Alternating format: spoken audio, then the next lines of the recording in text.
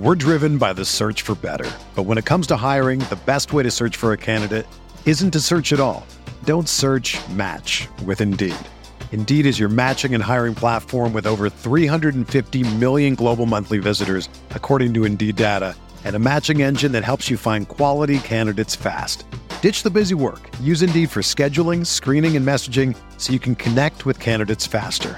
Leveraging over 140 million qualifications and preferences every day, Indeed's matching engine is constantly learning from your preferences, so the more you use Indeed, the better it gets.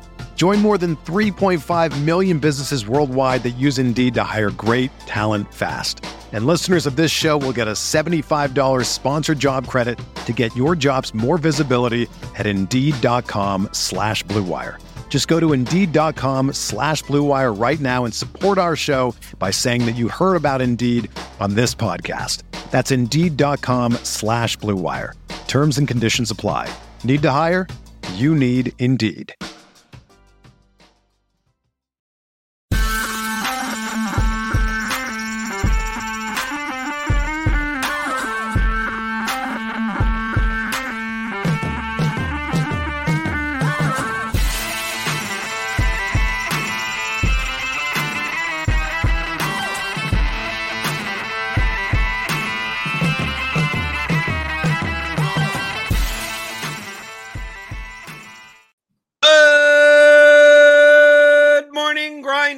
Welcome to Roto Grinders. Today, I'm Jordan Cooper, a.k.a. Blender Ed, Blender HD. If you want to follow me on Twitter. And it's Monday, October 9th, and you know what we do on Mondays. It's Mondays with McCool. I got James McCool here, co-author, The Theory of Daily Fantasy Sports. He joined me for a 15-hour audio DFS masterclass. He's disappearing and taking care of his kids for a second. But if you want to join me and him for a 15-hour audio DFS masterclass or the Advanced Players Guide, which includes the custom Excel tools that both me and James use, playing DFS, go pick that up, theoryofdfs.com. Hit that thumbs up button.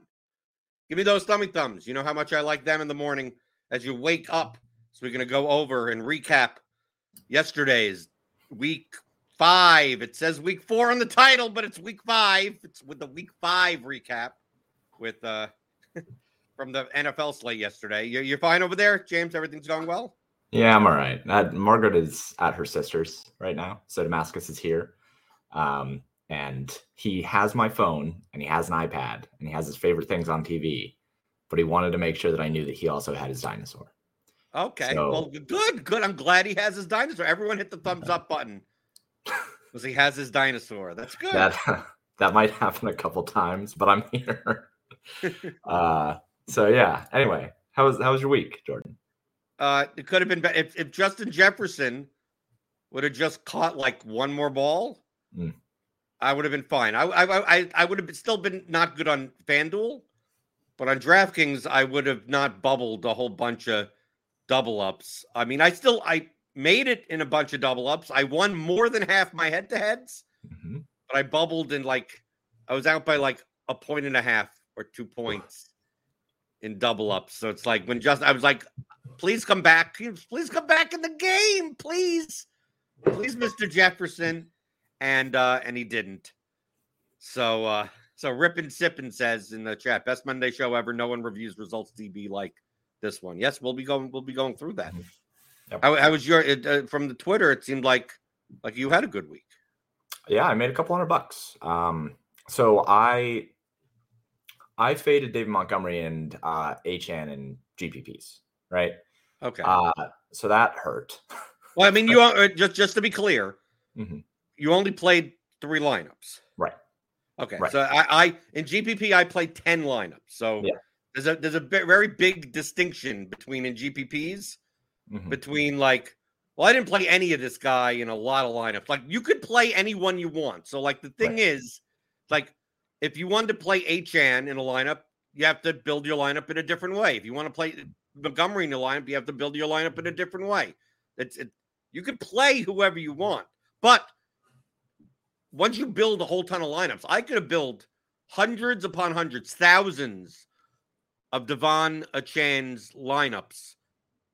And I could also build hundreds of tens of thousands of ones without him. And then if I'm only playing 10, I could choose 5 of each. I could choose 8 of each, 8 and 2. I could choose 10 and 0 if I want to.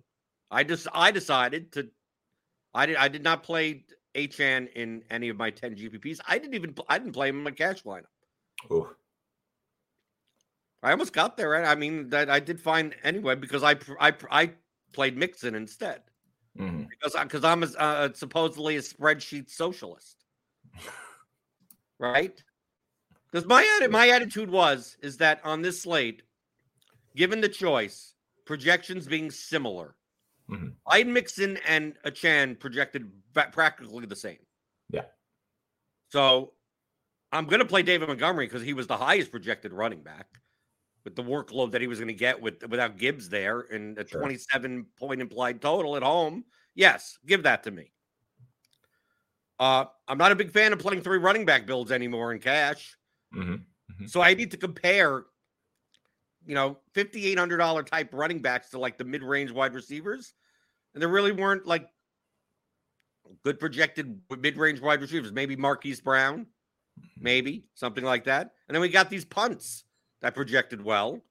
Chase projected well. Jefferson projected well. Tyreek was the third out of the bunch. So I'm like I'm just going to play this lineup. Just Hurts. I could have gone up from Hurts to like Mahomes and then played Achan and then moved up from Raymond to someone else. Or if I'm going to punt to tight end, I might as well just punt all the way down to Jonnu Smith. I thought there were Laporta lineups that I looked at. That's like, I could play, instead of playing Hurts, I play Richardson, right? And instead of playing Jefferson, I go down a little, then I play Laporta. It's like DraftKings cash. It's like, unless you're going all the way up, like I'm not going to do it. So I settled on this. I'm just like, I wanted to play Mixon and Montgomery for the volume. Mixon had 6 carries inside the 5-yard line and scored on none of them. And that's what people would say that's what you get that's the Joe Mixon experience. Yeah. But it's hard for me it's hard for me if you told me beforehand, James, before I fix my light. If you told me beforehand that Joe Mixon would touch the ball 26 times and Achan would touch the ball 12 times. I mean, I'm going to play Mixon over Achan in cash games at least. Right? Well, given the choice. Yeah. Are you disagree with me? Oh, I disagree. But I mean, I disagree because because of ownership, though. Yeah. I'm not talking about. I knew he was going to be higher on, and that's the main reason why I added way more head-to-heads and triple ups this week. So that's one thing that I did, and that's why I still didn't lose all my money. Right? Is because I won more than half my head-to-heads. I didn't make it in the triple ups, but I knew going in on Thursday, I'm playing Mixon over Achan, and I know that 60% of the field is going to play Achan in cash. How do I make money on this more than just double? So let me add a bunch of stuff. So feel free to call other than ownership. Oh, no. Other than ownership, I thought Achan was the second worst play on the slate. Like, I was very happy to fade him in GPPs. I thought that his ownership in GPPs was egregious across all levels of GPPs. I thought that it was silly to play him in cash, but like, I have a process and I have a theory. The highest owned lineup. So I played him. And what was your, based on your projected ownership? What did you play in DraftKings double ups? So I played in my head-to-heads. I played a lineup that was 8% lower than what the max ownership would have been, but it projected for 10 points better. So I was like, I might as well go with that one. So what did you play? What was your lineup? Mine's on the screen. Yes. Well, so mine was Jalen Hurts, David Montgomery, Devon Achan, Jamar Chase, Tyler Boyd, Wan'Dale Robinson, Sam Laporta, Alvin Kamara, and the Titans defense. Okay, reasonable. I put up 192. I could have played. I didn't have Kamara projected as high as you did, probably. Yeah, I mean, Kamara was just another person where I didn't really love him from like a pure median and actual play standpoint, but in cash, like he was somebody that I thought was pretty necessary based on my strategy. I put up 192. I only lost 3 head-to-heads this week, so that was great. But like I said, you got kind of unlucky with Kamara also because they were up by so much that they didn't really have to use him much in the second. Well, not only did I get unlucky with Kamara, but I got unlucky with Tyler Boyd's touchdown being called back too. So, yeah, but that's not an opportunity issue. Well, I mean, I would say that it is more unlucky to have a touchdown called back than it is unlucky to have a spot where New England doesn't put up doesn't put up any points and starters get pulled. Like I think that there's more luck involved in touchdown variance than there is an opportunity variance, if that makes sense. Sure. But regardless, I mean, it doesn't matter. Cash games were great to me this week, but like I said at the beginning of this, I didn't have David Montgomery or Devon Achane in any of my GPP lineups, which hurt pretty bad. Another week where, and this week, even Breece Hall got there. Breece Hall, what was up? I don't know what projection you had for Hall for ownership, but it was way higher. I mean, if I take a look across the board on, let's filter by running back on all these. So I looked at on Results DB right here.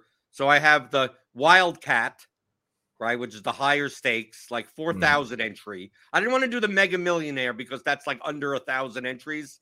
Yeah. So like to compare these to large field would be you want like the wild and something a little bit bigger. So I have the Millie, and then I also have the play action. So like in the Wildcat, Breece Hall was 22% owned. The Millie, he was 31% owned.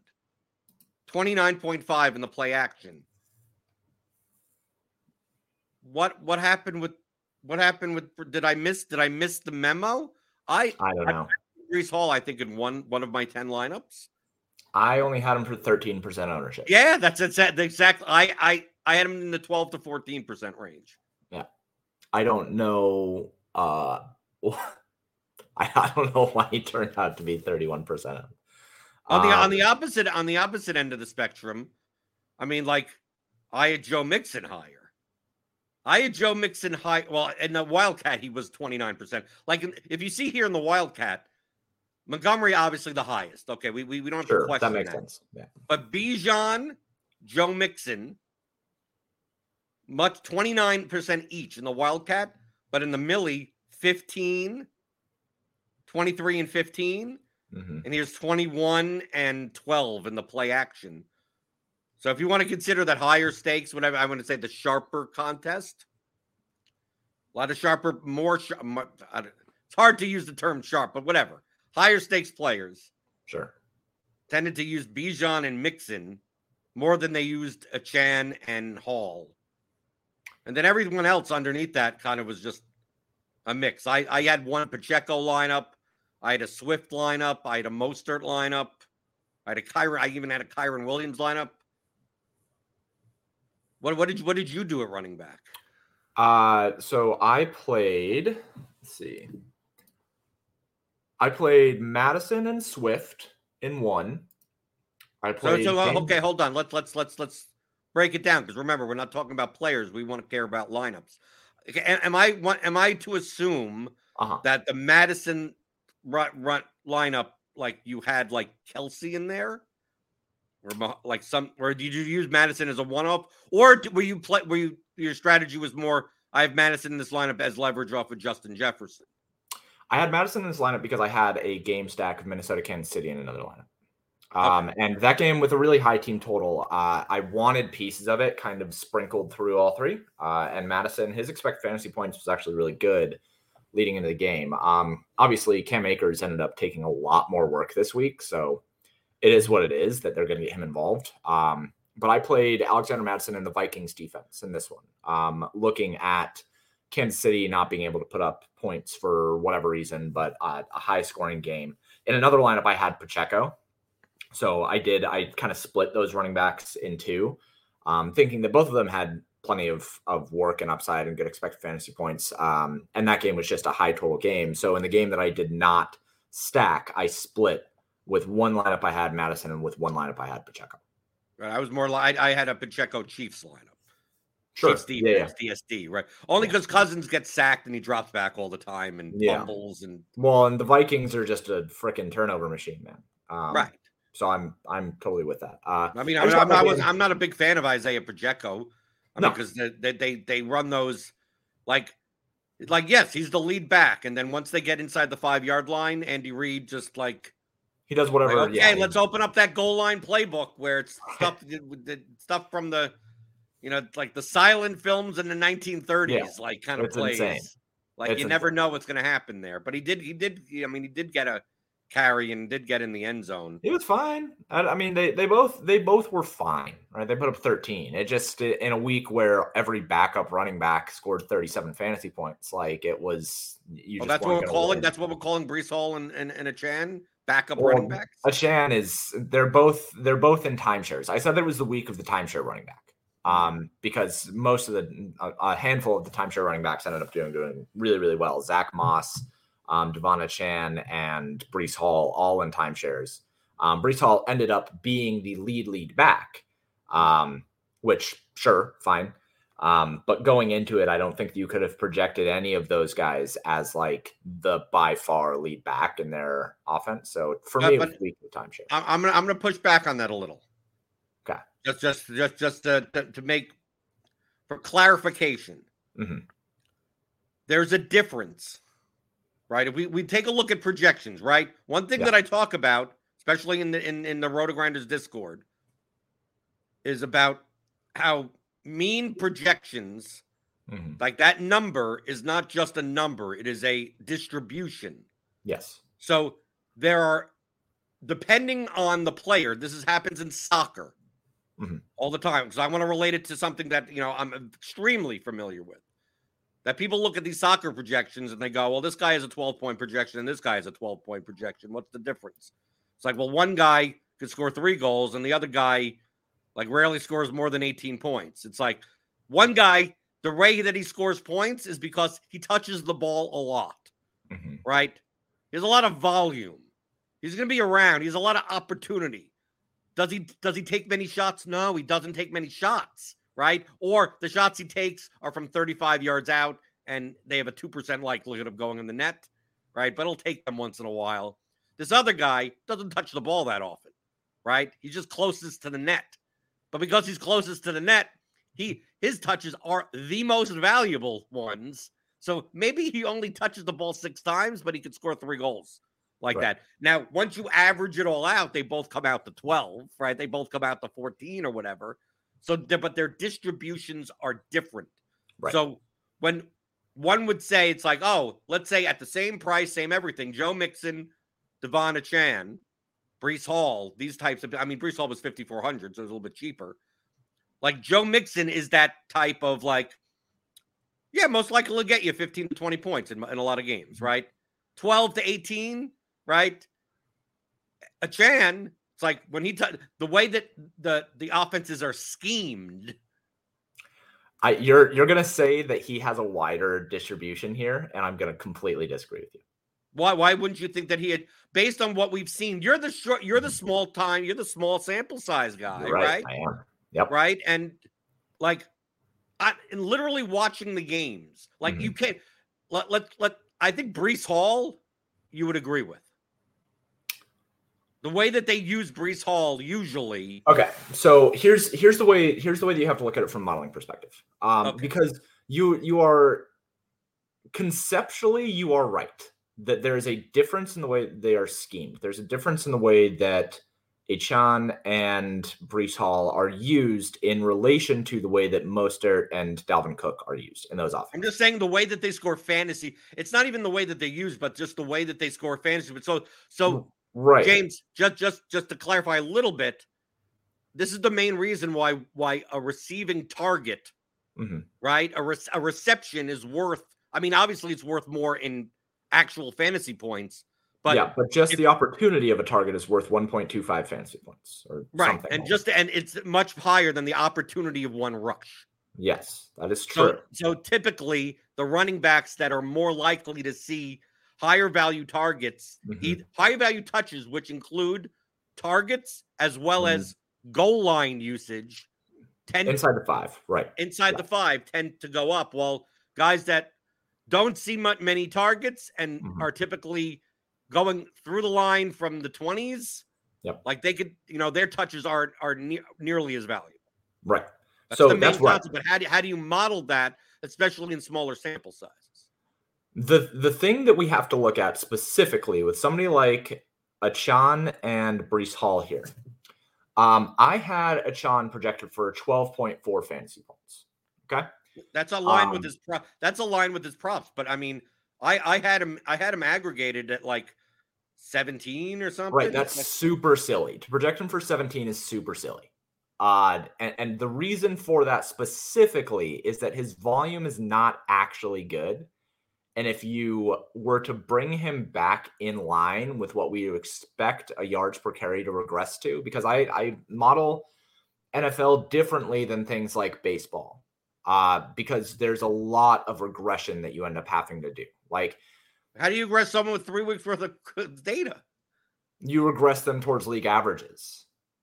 Yeah, but people would say he's different. He's not a league average. Yeah. Well, everybody says everybody is different, and then you get Kyle Pitts, right? Like it's you can look at things and you can have these biases and try to say that somebody is different, and you can say, oh, well, it's because of the way that Achan is used, or it's because of the way the Breece Hall is used. It's like, okay, you can say that, and you can say that in a small sample size, but then over the course of 3 years or whatever, like, are they really special? Are they really different? Do we really think that Achan, that the only reason why Achan got there was because of an 80-yard rushing play?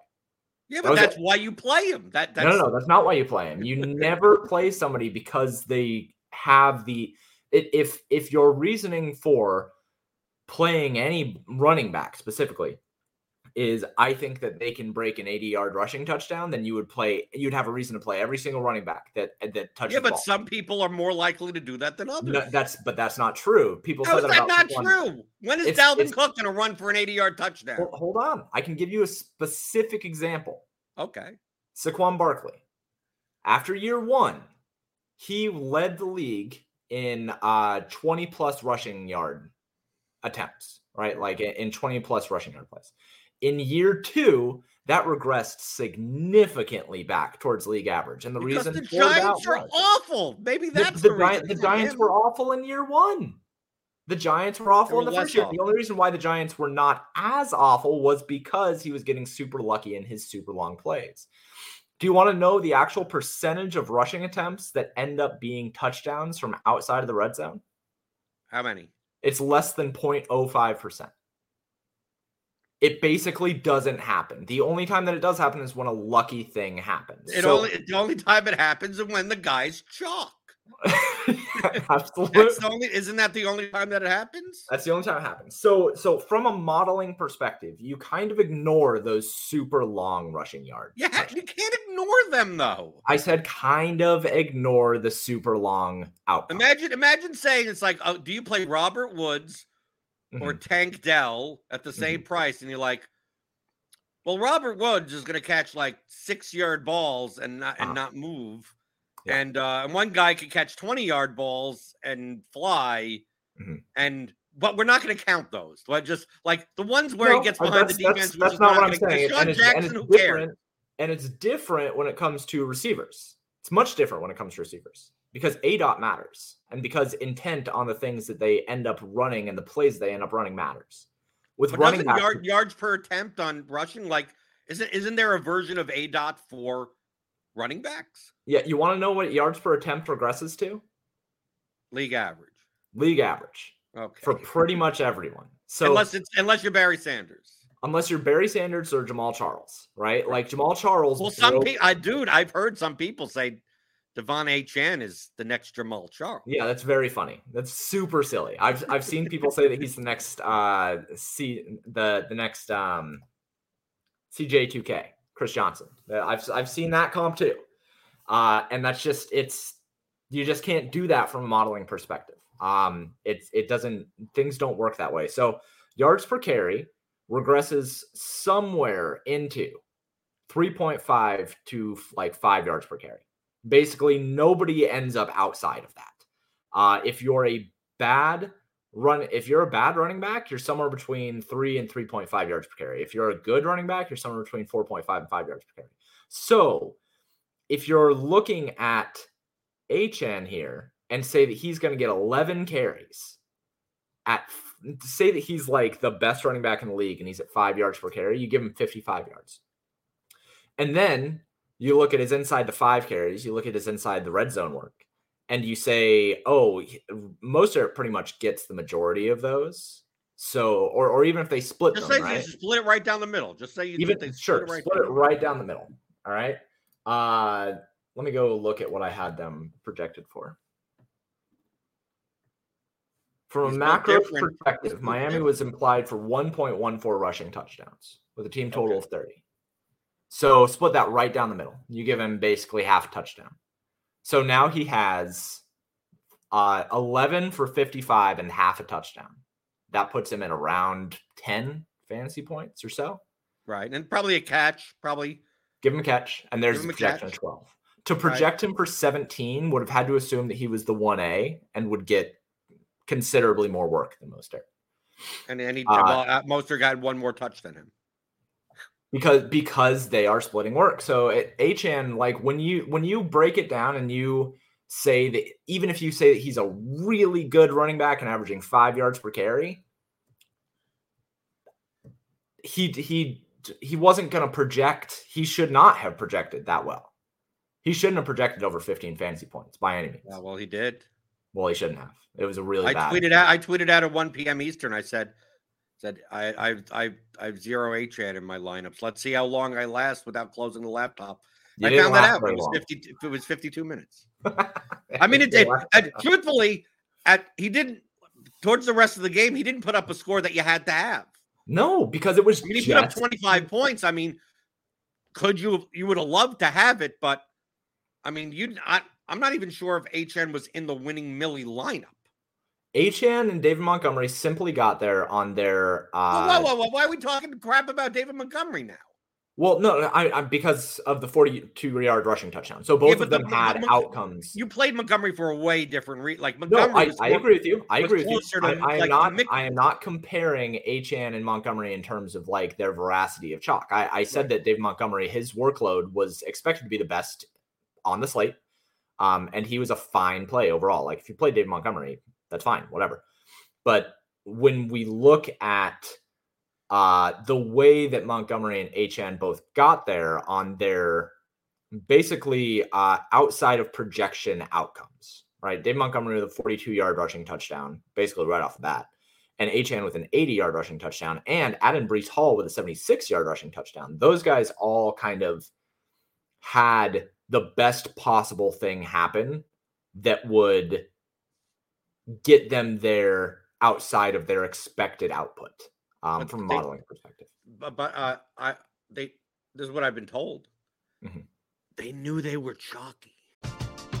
We're driven by the search for better. But when it comes to hiring, the best way to search for a candidate isn't to search at all. Don't search, match with Indeed.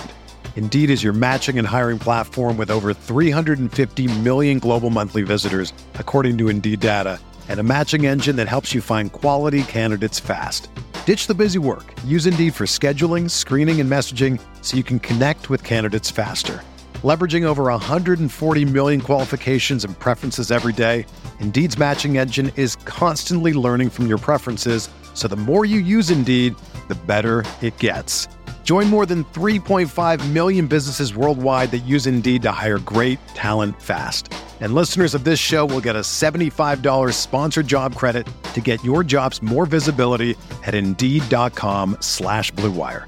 Just go to Indeed.com/Blue Wire right now and support our show by saying that you heard about Indeed on this podcast. That's Indeed.com/Blue Wire. Terms and conditions apply. Need to hire? You need Indeed. Yeah. I hear that too. Yeah, but you also hear that on the other side where, the guy's injured and it's like, oh yeah, because he knew he was chalk. Right. Yeah. So Vegas called it in. They made the call. Right. Pick a line, pick a pathway to get in. But I want to show that the winning Millie lineup, not the learn. I don't care about the winning lineup. I care about top 0.1% of lineups. I care about what sharp people do. But just the highlight, right? Obviously, the Jets defense scoring on like the end of the game won the guy the million. I just want to highlight this. I know I come across as a contrarian GPP guy, but it doesn't mean that you have to be nuts. I'm not nuts. Most of my like, if you take a look at the winning lineups from last night in GPP's large field or small field, it contains most of the better projected players, not all of them together. So we see here it's Burrow, Chase, right? Quarterback, wide receiver, easy.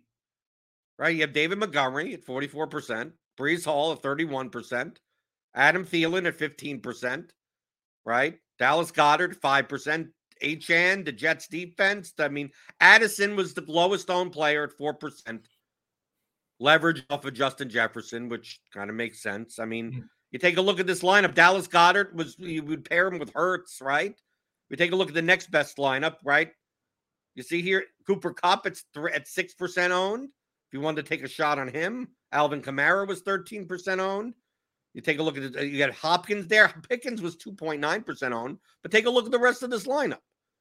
Burrow, Chase, Laporta, Breece Hall, David Montgomery. I mean, look how much like chalk is here at the Saints defense. Like if you go through, and I'm not talking about specifically this week even. Just go through week after week after week. I'm not saying that, we just got to jam the chalk, but you don't have to get dramatically different. You have to build in different ways, but you don't have to get dramatically different. I played DeAndre Hopkins. I had a Joe Burrow. I had a Joe Burrow, Jamar Chase, Tyler Boyd lineup, right? With Marquise Brown or with James Conner in there who got injured.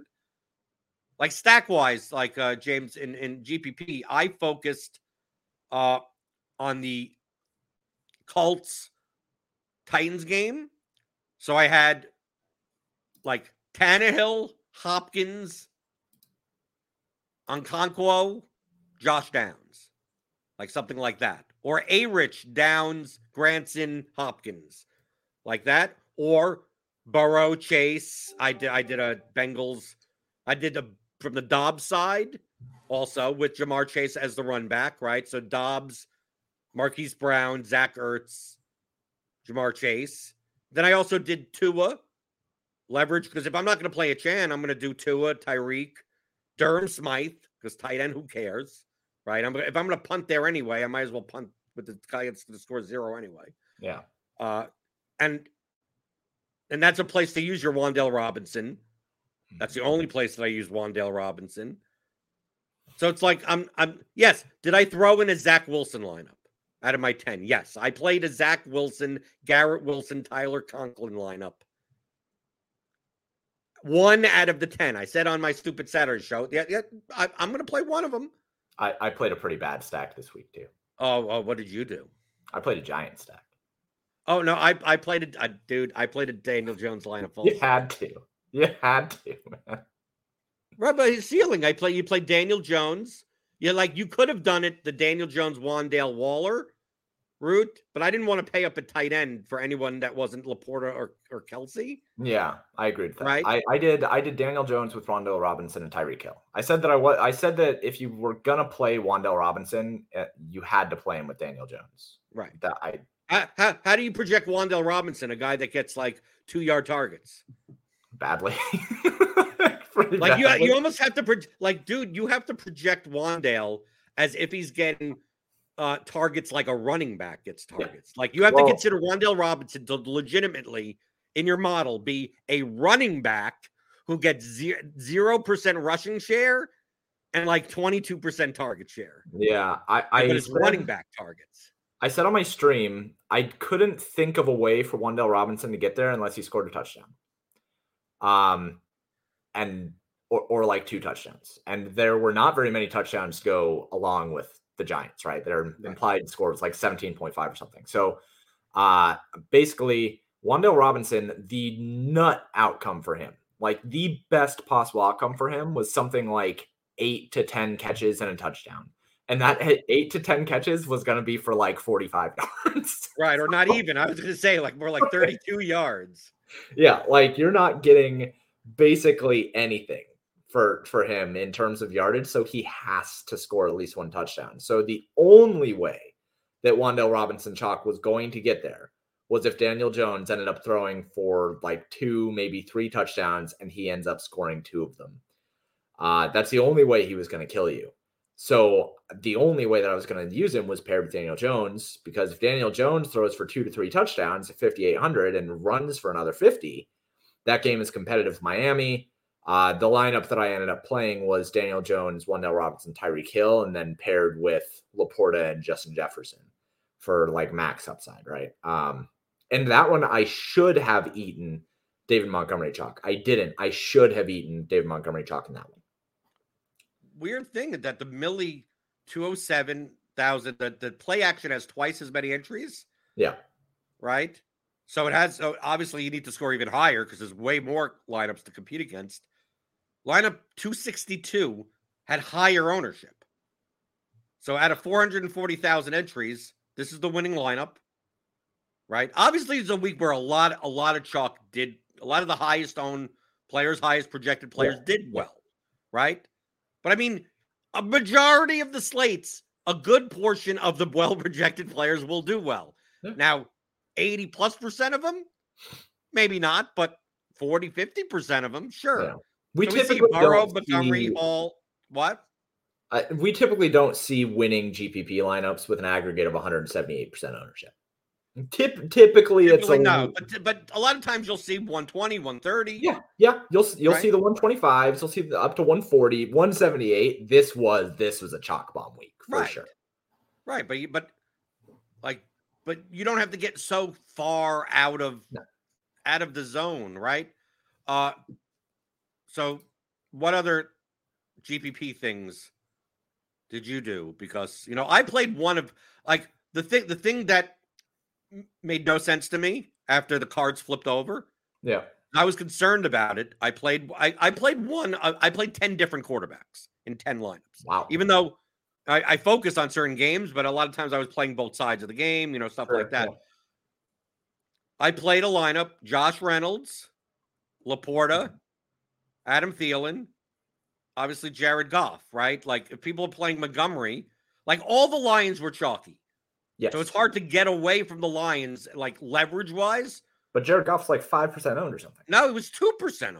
Yeah, it was nothing. Like, how does that happen?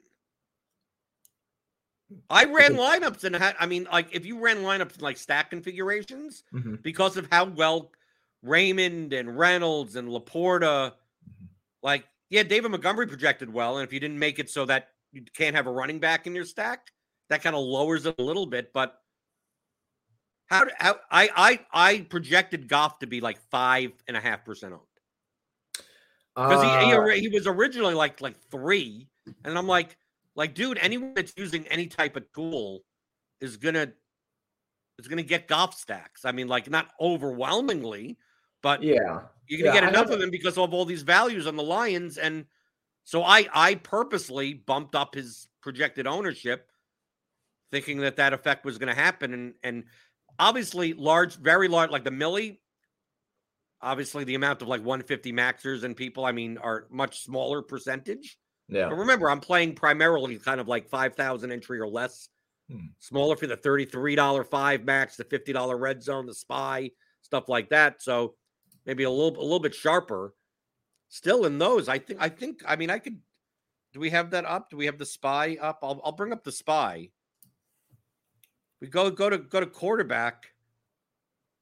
Jared Goff was 1.8% owned.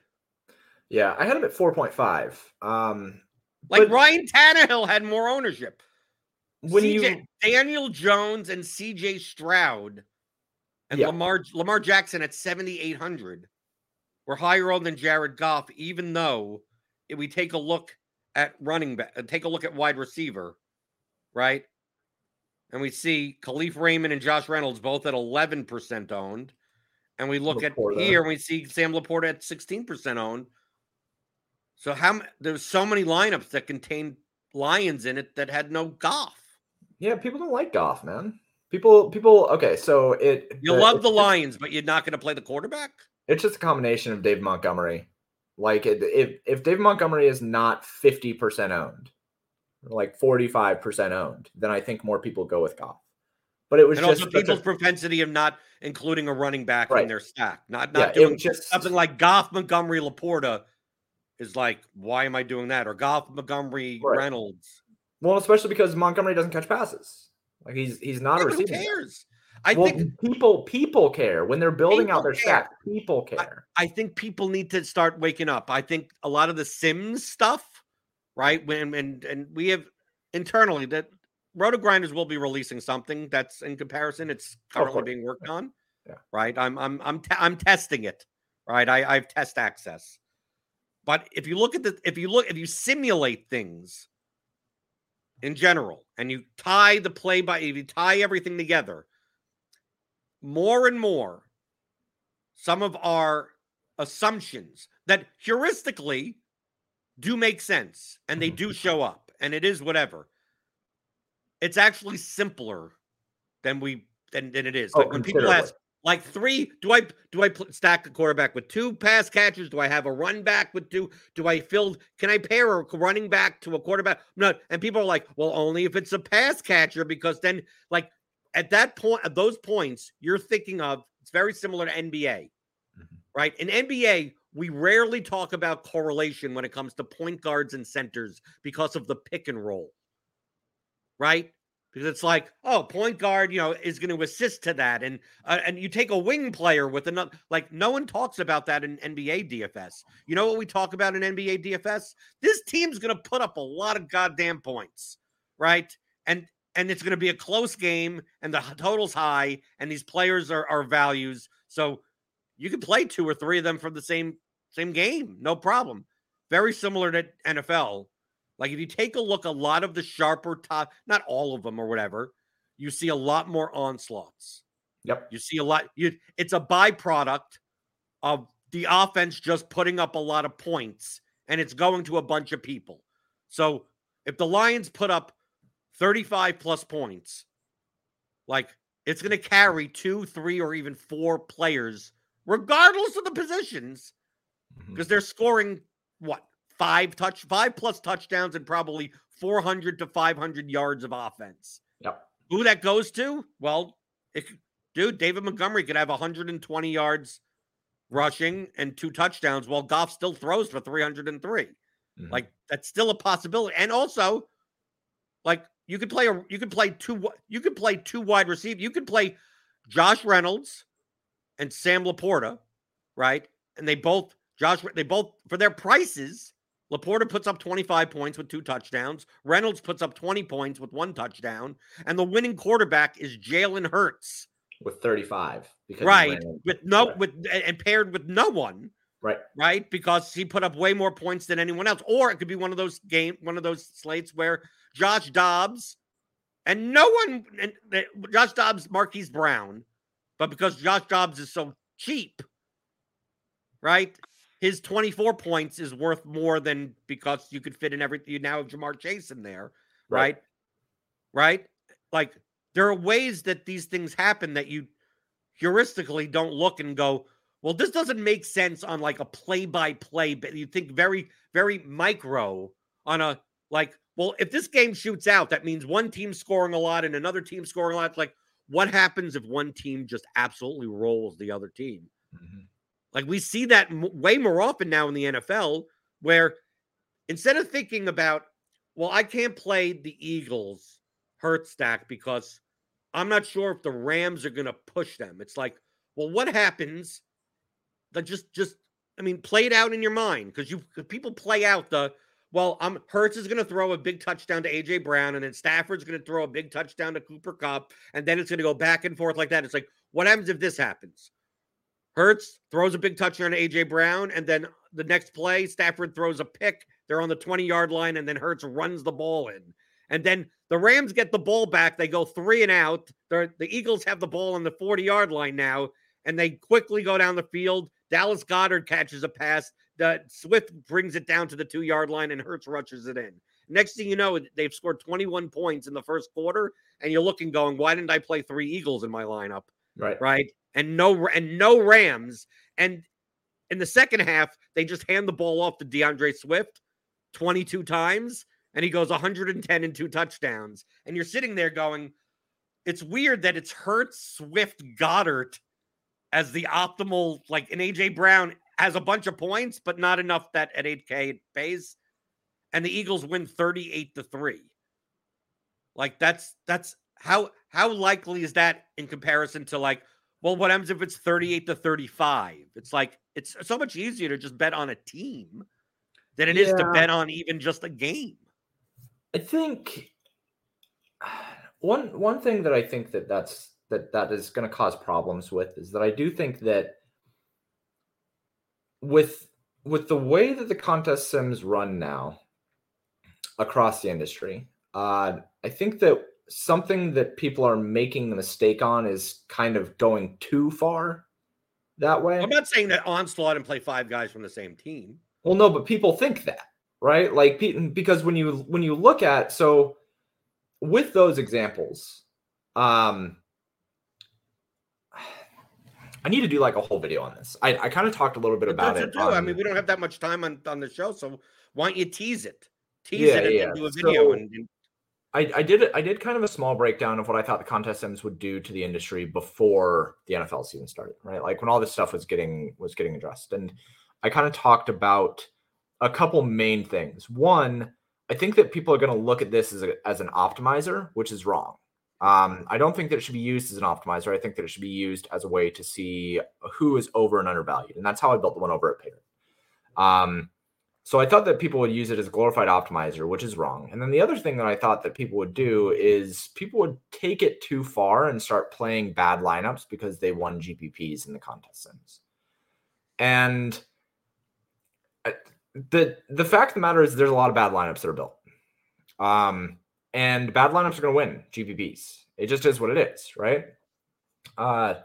And I think that what people will see in the contest sims is that it'll give them justification to do things that probably are not, what's the right word here? EV is not the right word, but it gives justification to do things that maybe goes against the math that we have found unlocks the most upside. And I need to like center my thoughts on that a little bit more and do like okay. So that's your tease, and then you'll come out with a video. People could follow you on Twitter at paydirt_DFS. You'll post it there. Yeah, you can follow me on Twitter at paydirt_DFS, or you can find all my stuff over at paydirtdfs.com. But to close out this thought, the idea of stacking 5 players from one team and then hoping that the onslaught ends up going off because of X, Y, or Z. Yes, that is going to win some amount of time. Or playing a QB naked without their pass catchers, a la Patrick Mahomes. There's a lot of talk about that yesterday because there's a lot of that kind of thing happening in contest sims across the industry. Even though something can win a GPP, it doesn't mean that it is a good idea to exacerbate that into your portfolio outside of some small amount. And I think that especially people who are playing 1 lineup or 5 lineups or something like that are kind of taking these things that happen a small percentage of the time and just running with them because contest sims across the industry are saying, oh, well, it could happen. And I think that there needs to be a balance. I think that people are going to take it a little bit too far. So that's the main. It's the main point that I've always made with that. I mean, same thing for optimizers, same thing for projections. And people don't know. They think they know what they're looking at, but they don't really understand. Yeah, these are the highest ROI lineups. But how did they realize their ROI? Right. The distribution is completely and utterly bimodal. Right. If you compare it to a normal distribution or a bimodal distribution, at general distributions, that this is the type of lineup that will come in the top 10% or bottom 10%. Like it's going to be one or the other. When it comes to the top 10%, I mean, you may 5x, 10x, even more your money, but 90% of the time, it's not even close to the cash line. So you're going to be playing a long time, losing, possibly winning. Right? As opposed to playing lineups that don't look as bimodal, right? They look a little bit more normal, and they cash a little bit more frequently. So those ROI lineups may be like a sim may say, here's a lineup that's 82% ROI, and here's a lineup that's 57% ROI. So 82% ROI like realizes its ROI by like coming in like the top 100, like 0.8% of the time or something like that. And if it doesn't, it's dead. And then the 57% ROI lineup is like, well, it cashes like 22% of the field cashes, but it cashes at like a 30% rate. Right. And it wins at like 0.04, like half the time as the other one, but it just because it cashes so much more than what the field will do. That's where it's realizing a lot of its even though it still could win, just can't win it half as much. So like it's all you're going to see is that ROI number. It's very similar to the mean projection in an optimizer. You're looking at the middle number of a distribution that may not even be normal. And these ROI numbers are the same thing. You're looking at a mean number of a distribution of payouts that is unlikely to be normal. So to compare the two together is not proper. When you think about, so take that thought, right?